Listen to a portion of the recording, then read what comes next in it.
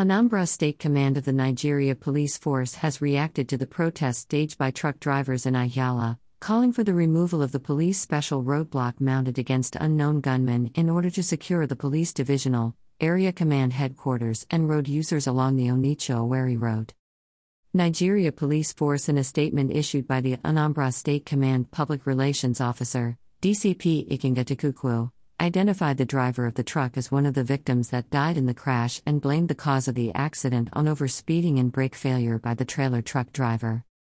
It is unfortunate that drivers of container-bearing trailers, under the umbrella of their union, who were misinformed about the cause of the accident, mobilized heavy trucks to the scene at about 1,630 hours on the day of the accident and blocked the ever-busy highway on both sides.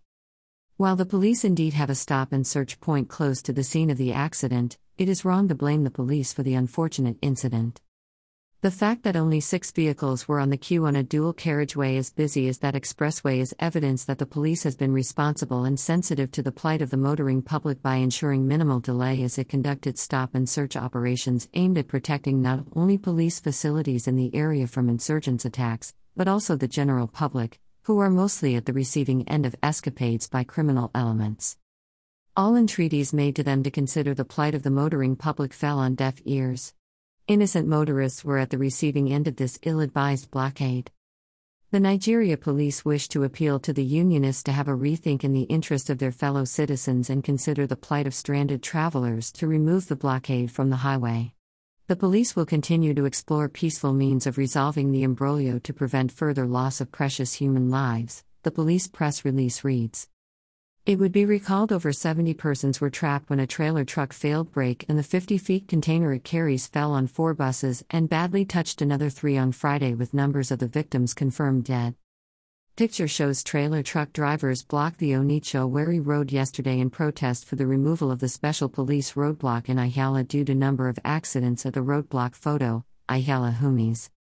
The accident occurred few months after trailer truck at same police roadblock mounted against unknown gunmen failed brake on November 28, 2021 and rammed into passengers walking through the roadblock as demanded by the police team as a routine practice, killing over 21 persons and injured several others.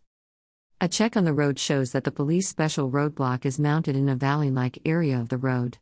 From Ezego T Junction to Ezia Junction is slopping. This also explained why 5 soldiers inside armored vehicle died 2 Mondays ago after the armored vehicle hit unknown gunman Hilux van at Ezego T Junction and somersaulted severally along the slopping road. It was also observed that while coming from Onitsha side, the road is very slopping right from the public school to Ezia Junction, making the area which the roadblock is mounted, that's in between Ezia Junction and before the police divisional headquarters, a valley-like.